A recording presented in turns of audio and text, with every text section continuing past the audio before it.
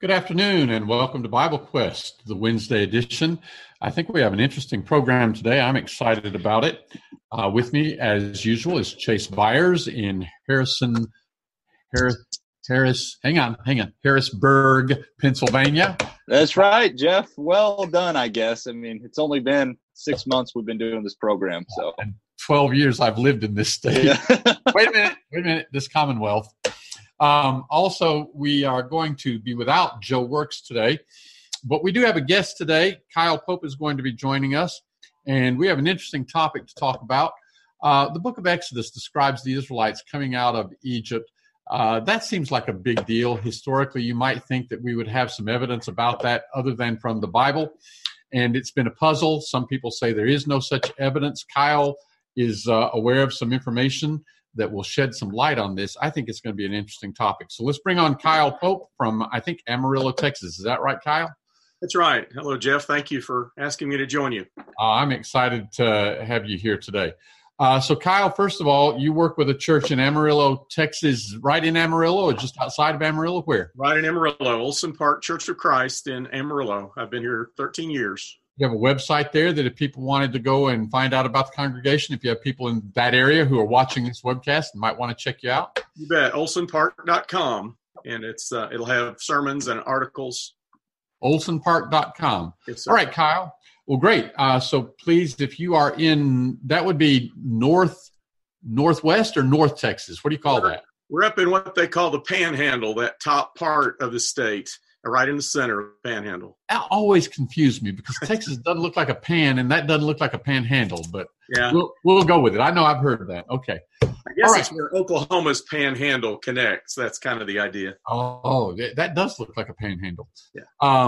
Okay. Well, Kyle, introduce this topic for us. I understand what we're talking about basically is the idea you've got maybe 2.5 million people who are slaves in Egypt and they get up and leave.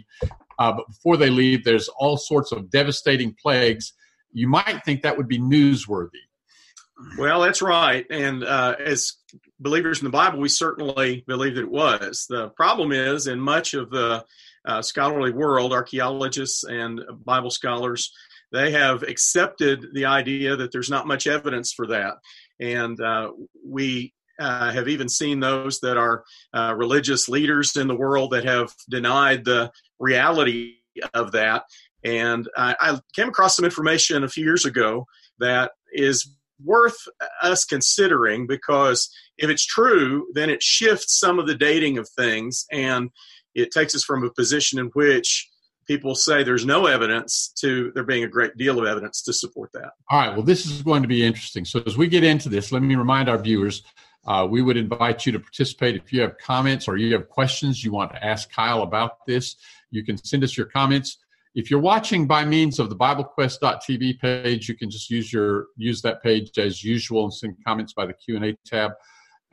Today we are live streaming this over YouTube rather than Facebook, which is what we usually use.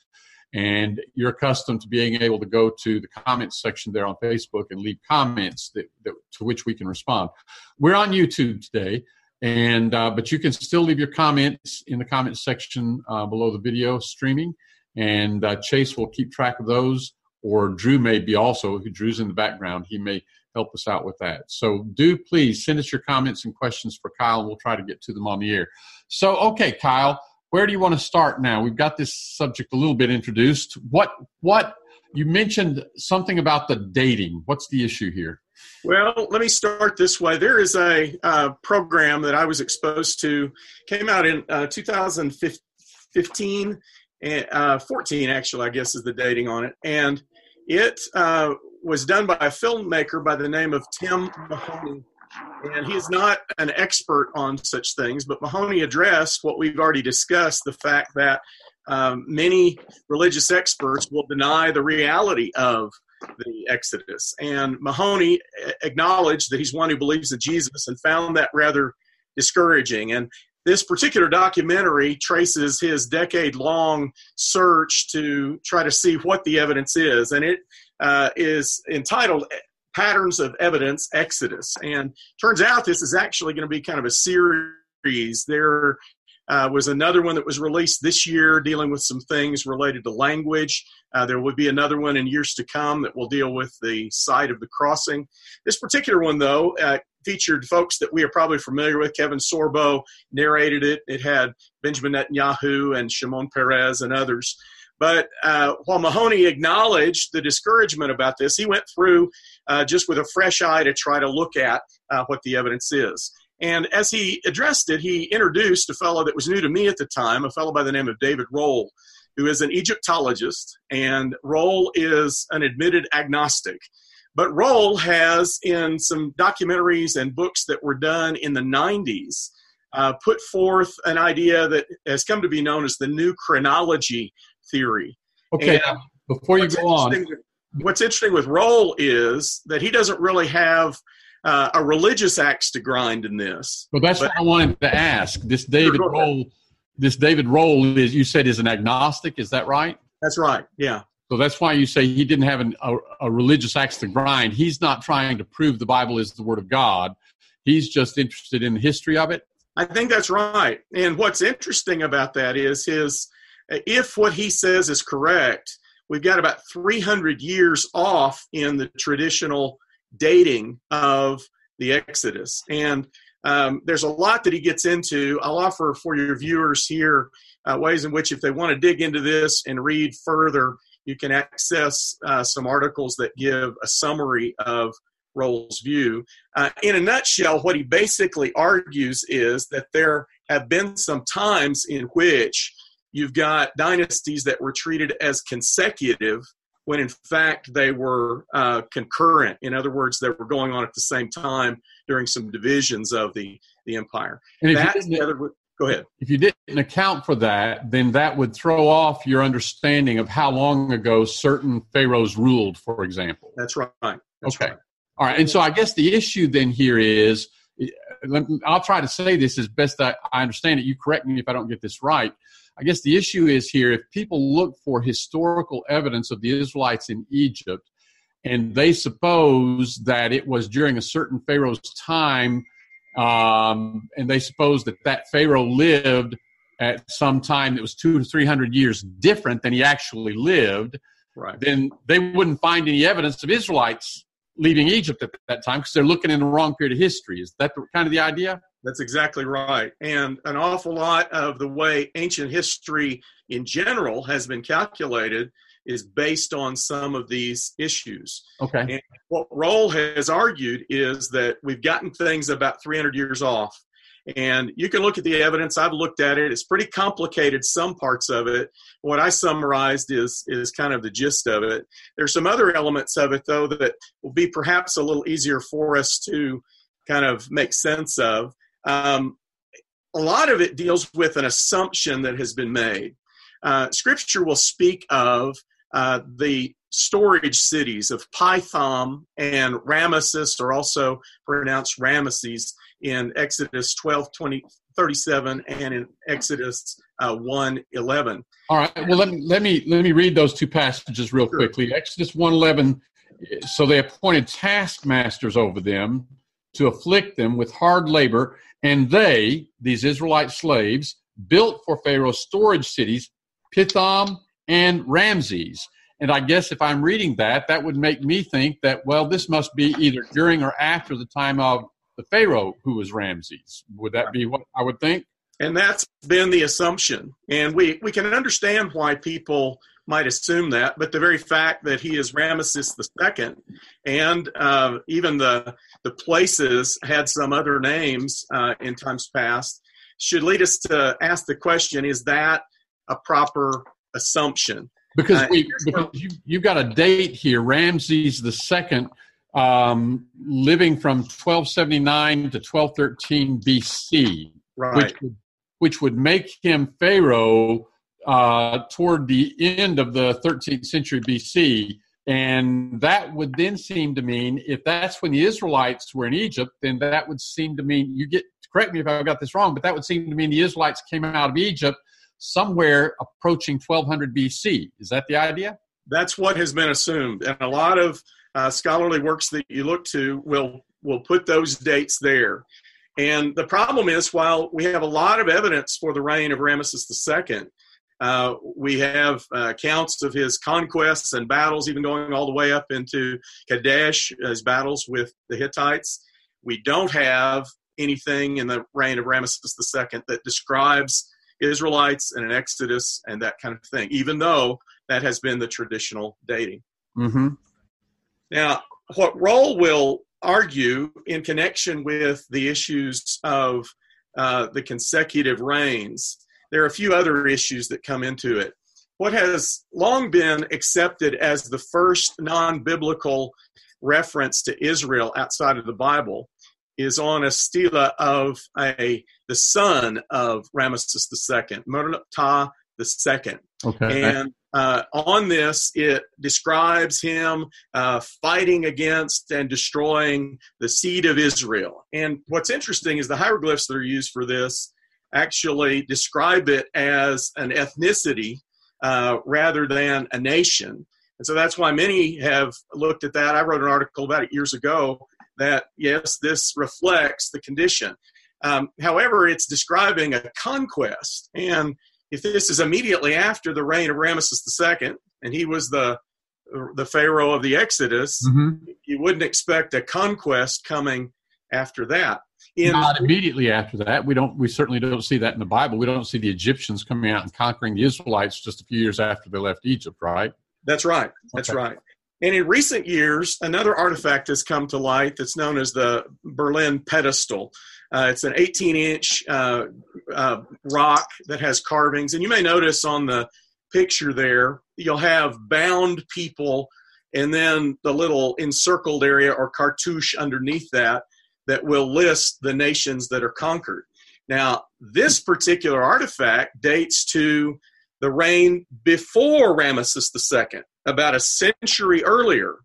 And what you have is it also referring to Israel. Well, that would be a problem, wouldn't it? I mean, if they're referring to Israel before Ramses II, and if Ramses II is the pharaoh when Israel left Egypt, what is it, a reference to Israel while there were slaves in Egypt? That's what you'd have to assume, but that doesn't make sense. Okay. You know, if he's the pharaoh, then why do you have a claim to have conquered Israel and Canaan 100 years before that? Okay, so what's the explanation? Well, You're going to get us there. Go ahead.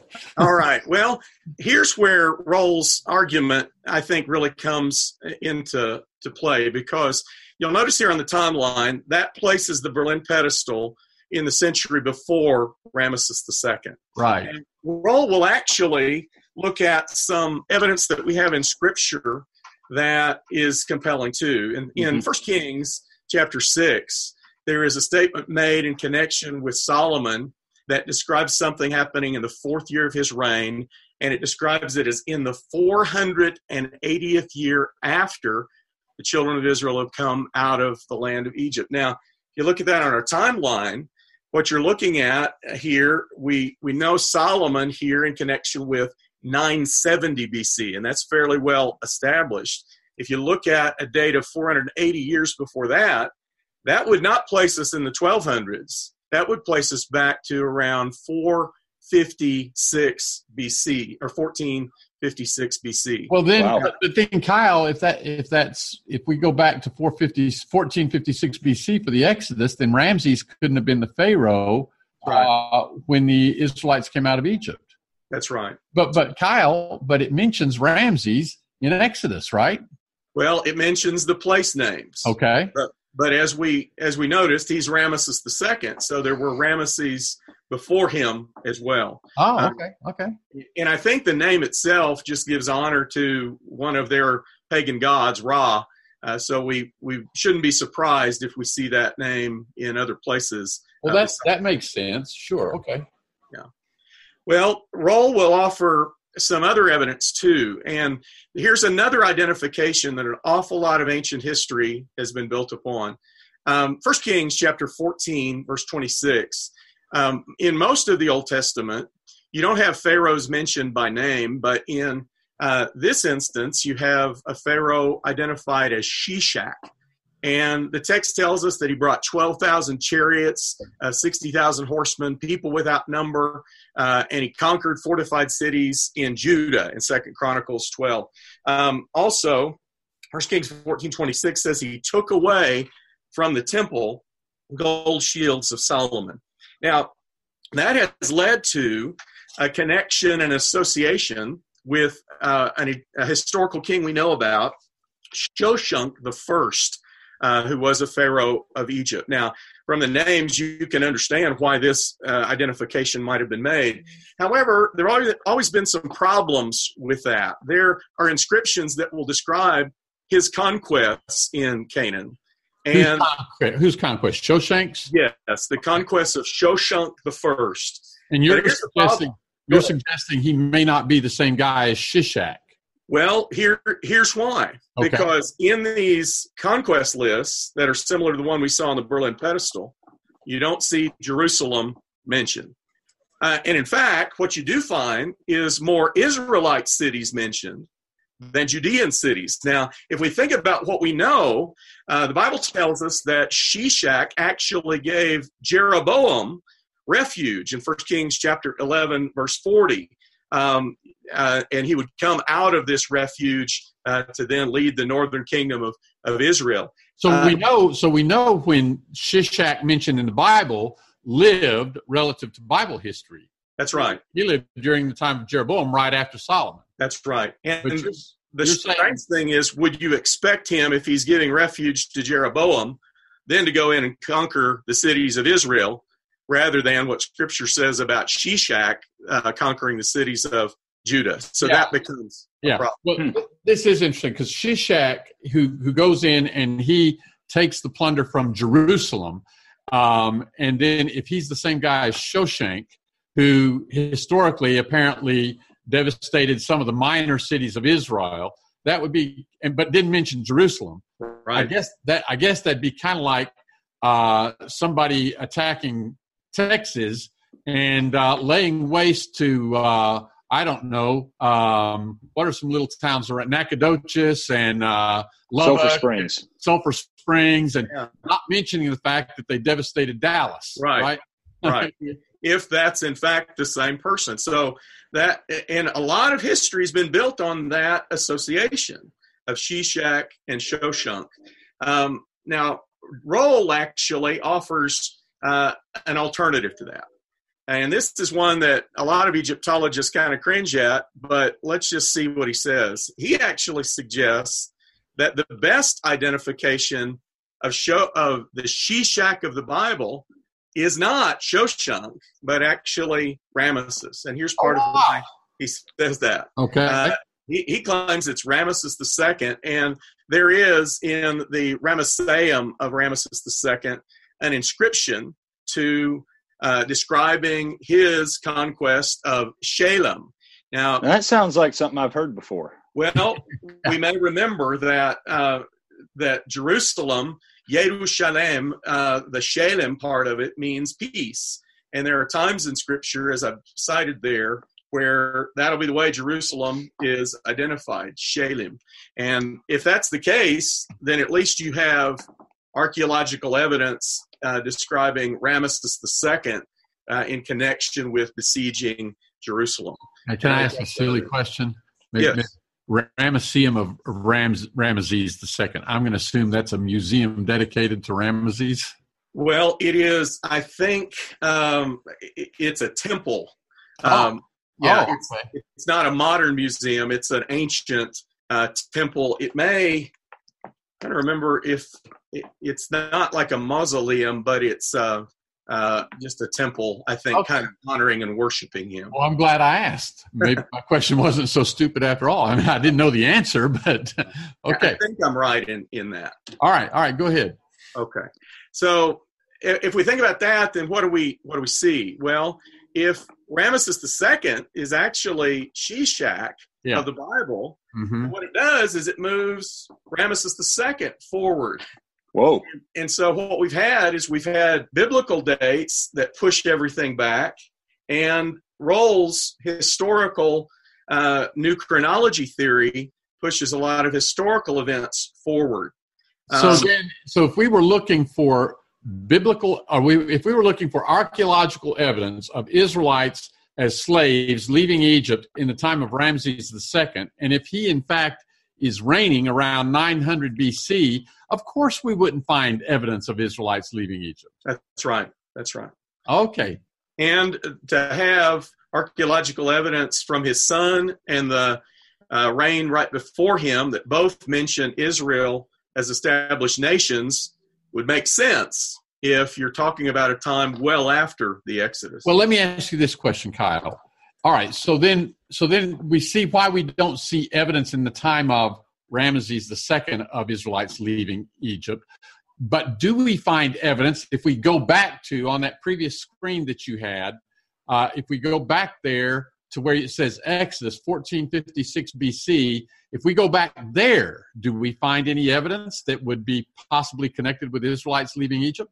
Yes, absolutely. And this leads us back to where we started, because I said scholars will say there's no evidence. Well, the problem has never really been a lack of evidence. The problem has been an issue of dating, because the evidence that exists, they've argued, is way too early for it to have been associated with the Exodus. If the things that we're talking about, though, are accurate, then what we find is there is much evidence that matches the biblical record that is considered early. If the new chronology is accurate, it's no longer the case that we lack evidence. And I can offer just a few examples of that as we proceed. Okay, let's see it. All right. And by the way, let me remind our viewers, we will be happy to take your comments and questions. I'm not sure how well it's working. Chase, we are able to monitor the YouTube comments. Yep, I've got it pulled up right here. I can see it as it comes in. Okay, all right. Go ahead, Kyle. Well, let's look first at evidence for the conquest of Palestine, and we'll kind of work backwards in history. There is evidence in connection with archaeology that's been done at Hatzor, and let me get back to that just a second. In Hatzor, we have evidence that will describe destruction and burning of the city. And in fact, even a figure that is referred to in the biblical text, Yabin or Jabin, is cited in some archaeological artifacts that date to this particular time. That's really cool. There's evidence there from Joshua chapter 11, verses 1 through 11, that describes the conquest and the taking of Hatzor. When it comes to Jericho, many of your listeners might be familiar with some of the things that have been found at Jericho, but what's interesting is the archaeology shows fallen walls that were burned after the fallen, they had fallen, and even a location of a section of the wall that was left intact. And of course, when we look at the biblical account, Joshua chapter 6, verses 1 through 25, it describes that kind of thing exactly. And this change in dating would put it back to that time. What about the departure from Egypt? There is an Egyptian historian that is quoted by Josephus by the name of Manetho. And Manetho has referred to a people known as the Hyksos that were a Semitic people that he describes as taking over Egypt without battle. He claims that during that time, Egypt was so devastated that they kind of took over without battle. Well, Scripture never describes the Israelites as taking over Egypt. They were enslaved by the Egyptians. But historians have always had a hard time knowing what to do with the Hyksos. Some have argued that maybe they were the Israelites. Others have argued that maybe it was something in connection with Ramesses II. An alternative might be that if we look at what Scripture says, Scripture describes the fact that after the Exodus, some 40 years after the Exodus, Deuteronomy 11 verse 3 says that Egypt was still destroyed 40 years after that period. It may well be that that left them vulnerable to whatever Semitic people might come in and take conquest. Not the Israelites, but others, and that might be an explanation of that. That's at least an idea that Roll sets forth. I guess I got a question, too, looking at some of this evidence, too. I mean, I think a lot of people, they look at this and they say, oh, well, that's not a whole lot of evidence. But is there some weight to the fact that Egypt might not have wanted to record this section of their history? Well, would it have been a damper? That's a good point. We've seen even in modern times that people like to erase records of history that don't support them.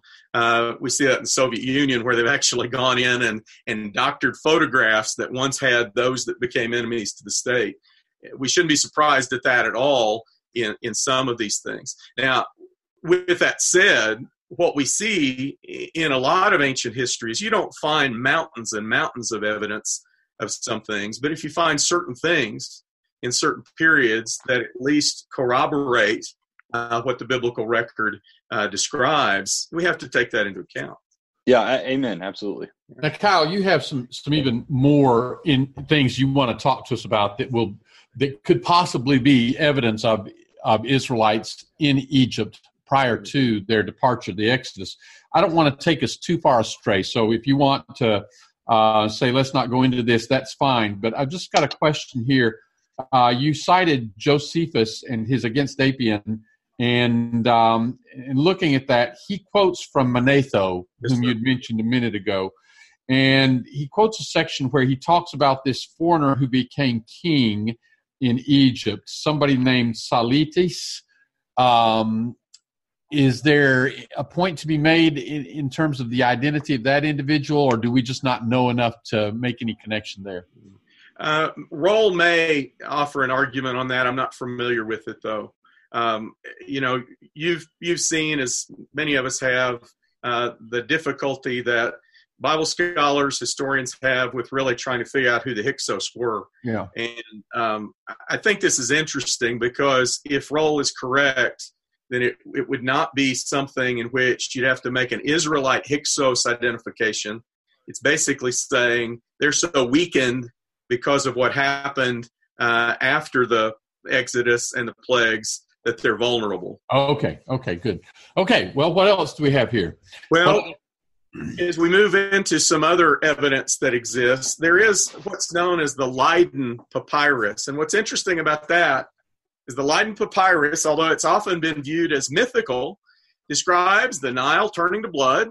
It describes death everywhere. It describes servants taking possessions of the treasures of the rich. Now, maybe I'm off here, but that just sounds familiar to me. It seems like as I read the book of Exodus, the water turned to blood. There was the tenth. There were a lot of deaths from a lot of plagues, but then the last plague was the death of the firstborn in every household of the Egyptians. Right. And then, of course, when the Israelites left Egypt, the Egyptians gave them all sorts of riches. Right. Now, again, if you date this way before the Exodus, then we understand why people might treat it as mythical. But if it corresponds with the date of the Exodus, as you said, this sounds an awful lot like what Scripture records for us. Where did the Leiden Papyrus come from? What is it more generally, other than having reference to these events? I think in some of the material I'll give reference to at the end, you can probably find out more specifics about that. I don't know the answer to that, though. Is Leiden the name of it because that's where it is currently stored? I believe that's the case. Okay. All right. It's at Leiden University. I just looked it up. Okay. Very good. And that's in the Netherlands. So right. I'm familiar with that. Okay. There's we certainly see in Exodus 7 examples of plagues and plunder. Another one that's in Brooklyn, the Brooklyn Papyrus, is interesting because it uses Hebrew names. And it uses these of slaves. And what's interesting is it uses feminine forms of names we're very familiar with in Scripture. For example, Asherah is the feminine form of Asher, there in Genesis chapter 30, verse 13. Sekirah is the feminine form of Issachar in Genesis 30, verse 18. Those, of course, are two of the sons of Jacob, Joseph's brothers.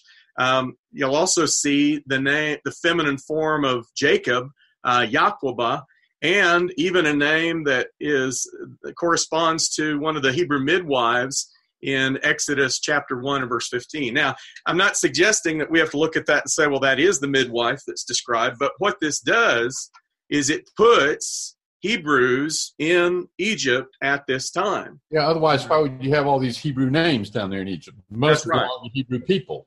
That's right. So back to the arguments that critics will make that there's no evidence for Israelites in Egypt. Well, take a look at that. You've got these names that correspond, and we've got to take that into account. So the Brooklyn Papyrus is in Brooklyn, New York. A museum there? I believe that's the case. And I think in the Joseph article that I cite at the very end, I think I documented scholarly articles when these things were first published. Because I'm sitting within 2 hours of Brooklyn here. Well, maybe 2.5 by the time I get into the city, but I could actually go look at that. Okay. Yeah. But we of course see Israelites being enslaved in the biblical record. There's another one that's very interesting, and this pertains to evidence for the departure from Egypt. Ramesses, where the Israelites were, is also called by another name, Avaris.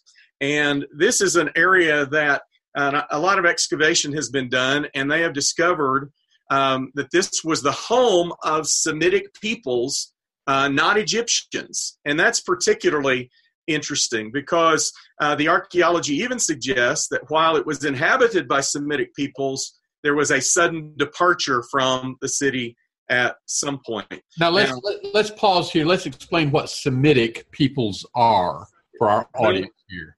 Basically, those, of course, as we look at Genesis 10, and it gives the ancestry of those that descended from Shem, basically those that were, you could call them Shemites, and so that will involve not only the Hebrews and the Israelites, but others in connection with that. Many that were kind of in Mesopotamia were Semitic. And so what you're saying is archaeological evidence shows that this city, which is known as Ramesses, but is also known as, what was it, Avaris? Yeah, Avaris. Yeah. That archaeological evidence shows that there was a people, that city was populated by people that was primarily a Semitic people. Right. And you're making the connection. The term Semitic embraces the Israelite people. Of course, today, anti-Semitism is bigotry or racism against Jews, right? Because Jews are Semitic, right? So what you're saying is archaeologically, there's this evidence that the city in which the Bible says the Israelites were, archaeological evidence says there was a Semitic people which would be consistent with Israelites living there. That's right, not Egyptian. Okay. Right. So while we can't dig up the book of Exodus in Avaris, we do see evidence that would support a Semitic people living there. They're not Egyptian. And then you said that city shows evidence archaeologically of having been suddenly abandoned? That's what the evidence seems to suggest. And that's interesting. Why is that interesting? What would that be consistent with? Well, what we look at in terms of the Exodus is a sudden departure of the Israelites when that release takes place. And let me show you a couple of other things in connection with Avaris that are very interesting. Archaeologists have identified something that's often associated with Israelite inhabitants, and that's what they often call the four-room type house. And you can read details about this in archaeology, but it's apparently kind of unique to what you find later in Israel among Israelites. And what's interesting is you find one of these in Avaris, which seems to kind of show a connection, at least architecturally, with some of the things that would be found later on in Israelite history. And let's go even a little further with that. We see that Scripture will describe that Pharaoh put Joseph's family in Goshen, which is where Avaris is. But there's one final thing about this that I think is really compelling. In these Avaris excavations, they have found a tomb, the ruins of a large tomb, with a statue of a Semitic man of some importance. And you can see what's left of that is simply the top two pictures there, but you can see reconstructions and what was a part of it. A different head, different hairstyle, different clothing, and things such as this. Wait a minute. Can you go back to that? I'm a little confused here, Kyle. Sure. So I've got a pen and ink drawing on the right. Yes. I've got a photograph of a statue on the left. Yes. And I'm so are they? They're representing two different things here. No, sir. These are just ways of showing the same thing, and the two larger ones are reconstructions of what they believe it was like. What is actually left are the two small pictures. Oh, the back and the front. I got you. Okay, so you can point your cursor up there for us and show us. Sure. Right there's the back of the head, and right there is the front. And you can see it's been damaged, whether that was just through looting or, perhaps when this departure from Avaris took place, there was some, like Chase was talking about, effort to stamp out the memory of this. I don't know, but for whatever reason, that's all that's left of this statue that was in this large, rather prominent tomb. But that's enough that experts can look at that and say that's a part of a statue of some prominent individual. That's right. Okay. And even those that wouldn't accept Roll's dating will identify this as a Semitic statue rather than an Egyptian statue. And what is it that do you know what it is that makes it evident that it's Semitic, or is that you're relying on the experts like Rolls and other people who say it's clearly Semitic? Well, I am relying on them. I do think there's some things with hairstyle, some things with clothing that we might not readily identify, but there are some other kinds of depictions and engravings that will show different peoples, and that will often have different hairstyles, different clothing styles that kind of show those distinctions. I guess somebody could jump to the conclusion and say, oh, that's the coat of many colors there. But of course, Joseph's coat of many colors was dipped in the blood of the animal and handed to his father Jacob. And they said, is this your son's coat? So that wouldn't be the coat of many colors there. But right. And that reconstruction, I'm not sure what I'll cite at the end the article that reports on this and gives the evidence for why they did the reconstructions that way. Okay. Now, while yes, that would be jumping to a conclusion with that, what we know from Scripture is that Joseph was made, and Joseph as a non-Egyptian was made second to Pharaoh over all of Egypt in Genesis 41. Now, that leads many to the question that you just posed. Could this have been a statue of Joseph? It's in the place and the time, if we look at the new chronology dating, that very well might correspond to this. Now, certainly the jury is still out on some of this, but I think as Christians, we absolutely need to be aware of some of this evidence, because far too often we'll just let the critics get by with saying, oh, there's no evidence, when the fact is it's a matter of how you interpret it. The fact is it's a matter of when you date it. But if these things do correspond to the biblical account, then we're looking at quite a bit of evidence. Now, Rolls. So this is really fascinating to me. Of course, as a believer, I would love for it to be proven that Rolls' chronology is right and all of this falls in place, and maybe that will happen. There have been a lot of things throughout history where people thought they knew what happened, and then lo and behold, it didn't happen. That makes the plot for many of these Discovery Channel programs or whatever, where they say, oh, we used to think, but now we found out, Right. So that could be. Rolls' idea right now, among many historians, I guess, is still considered somewhat controversial, not a consensus, not widely accepted, or is there growing? What's the status of his idea amongst historians? I believe it's still controversial. I don't think there are some that would just dismiss it out of hand, but the things that I've looked at don't give very direct answers to the problems that he poses.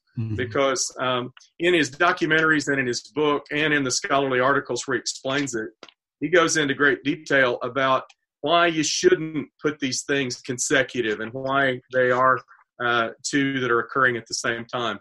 He goes into a whole lot more detail than I would be qualified to be able to address. But the things that I've seen kind of refuting him are rather dismissive, not conclusive to show why his suggestions are not accurate. Boy, it looks interesting to me. Let's just kind of summarize then. So basically, apart from this work that Roll has done and whoever would agree with him, there's been a tendency to suppose that Ramses was the king was the Pharaoh when the Israelites left Egypt in the Bible, that Ramses reigned about 1,200 plus years before Christ, that when we look at 1,200 years plus before Christ, archaeologically, we don't see any evidence that would seem to be Israelites leaving Egypt. That much is pretty much the state of affairs. Yes, sir. But what Roll is saying, and Roll is not a believer, he's an agnostic. He's not trying to prove the Bible is right, correct? Right. He's saying we've got some chronological issues here. Things weren't always where we thought they were historically. Does Roll end up suggesting that Ramses actually was a pharaoh somewhere in the 10th century BC, the 900 plus years before Christ? Right. He thinks the best evidence is to connect him with Shishak that's described in the Bible. Whereas more typically people have connected Shishak with Shoshank, but there's some inconsistencies there because you have Shoshank going and conquering some minor cities in Israel, whereas Shishak conquers, or at least takes spoils from Jerusalem, and Shoshank never claims that, which you would think he would have claimed if he'd done it. Right. And also the fact you mentioned Jeroboam is fleeing to Shishak. Right. Okay. So all right. So the idea for identifying Shishak with Shoshank doesn't work, and Roll is saying Shishak is actually Ramses. Is that right? That's his argument. Okay. That alone may be what throws a lot of Egyptologists off, because that just, I don't think, sets right. Yeah, but then whatever the case, Ramses we don't have such a strong case for saying the Israelites must have left in the 1200s, and by the way, we look at the Bible and we see in 1 Kings it was 480 years before the building of the temple by Solomon that the Israelites left Egypt, which would put it back in the middle of the 15th century BC or the 1400s, right? That's right. And then what you're saying is, and what Roll is saying is, we go back to the 1400s BC, and we see evidence of this city, Ramses, also known as Avaris, which is a city where there's archaeological evidence that at that time, when the Bible would have the Israelites in Egypt, there was a Semitic people in Avaris. That's right. It was populated by Semitic people. And not just that there were a few Semitic people there, but it was basically a Semitic city, right? Right. And the Israelites were Semites. Right. And so, okay, and then also that there was evidence that city was suddenly abandoned. That's right. Which would be consistent with the Exodus. Right. And then you come to this other evidence of this style of house that was an Israelite style of house that you see there, and this statue that you wonder if it could be connected with Joseph. There was something in Patterns of Exodus. I watched that video. There was something in there about a housing situation with 12 monuments and one significant one in the middle, or something like that. Yes. I was not able to find in the scholarly articles that reported about Avaris that. Okay. Now, it may have been there and I just missed it, but that was interesting in Mahoney's film. Well, I appreciate your caution, though, because it is easy to, this confirmation bias thing. It's easy to want to believe something and then latch on to evidence that really isn't evidence. Yeah. So it's appropriate to be cautious. But at the same time, we have young people who grow up and they start getting tempted with one lifestyle or another, and they have these tugs pulling at them to draw them into the world. And then they hear somebody say, well, historically scholars say there's no evidence for the biblical account of Exodus. It can't have happened. And they latch on to something like that. And so there's also the tendency to believe what we want to believe when we're looking for an excuse not to obey God's word. Right. Really, I appreciate this, Kyle. This has been helpful today. Thank you. If your viewers would like to dig more into this, let me share with them where they can look into some of this. I have 2 articles that I shared with you that I wrote that will go into these things in more depth, and also will have the citations at the end. and they're welcome to consult any of those. And if they have any questions, I don't know if I can give you the answer. I'm not an Egyptologist, but I can at least hopefully point you in the right direction.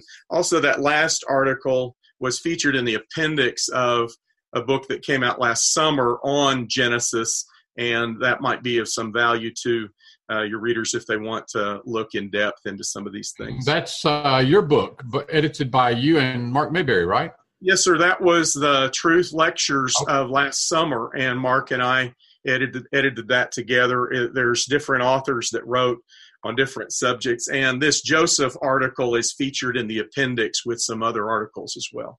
Well, thank you much, Kyle. Thank you, Chase, as always. And this webcast will be available as a recording at BibleQuest.tv, so you can go back and look at it there. Thank you, Kyle. Thank you, Jeff. And we'll expect to see you all next week. Thanks, guys.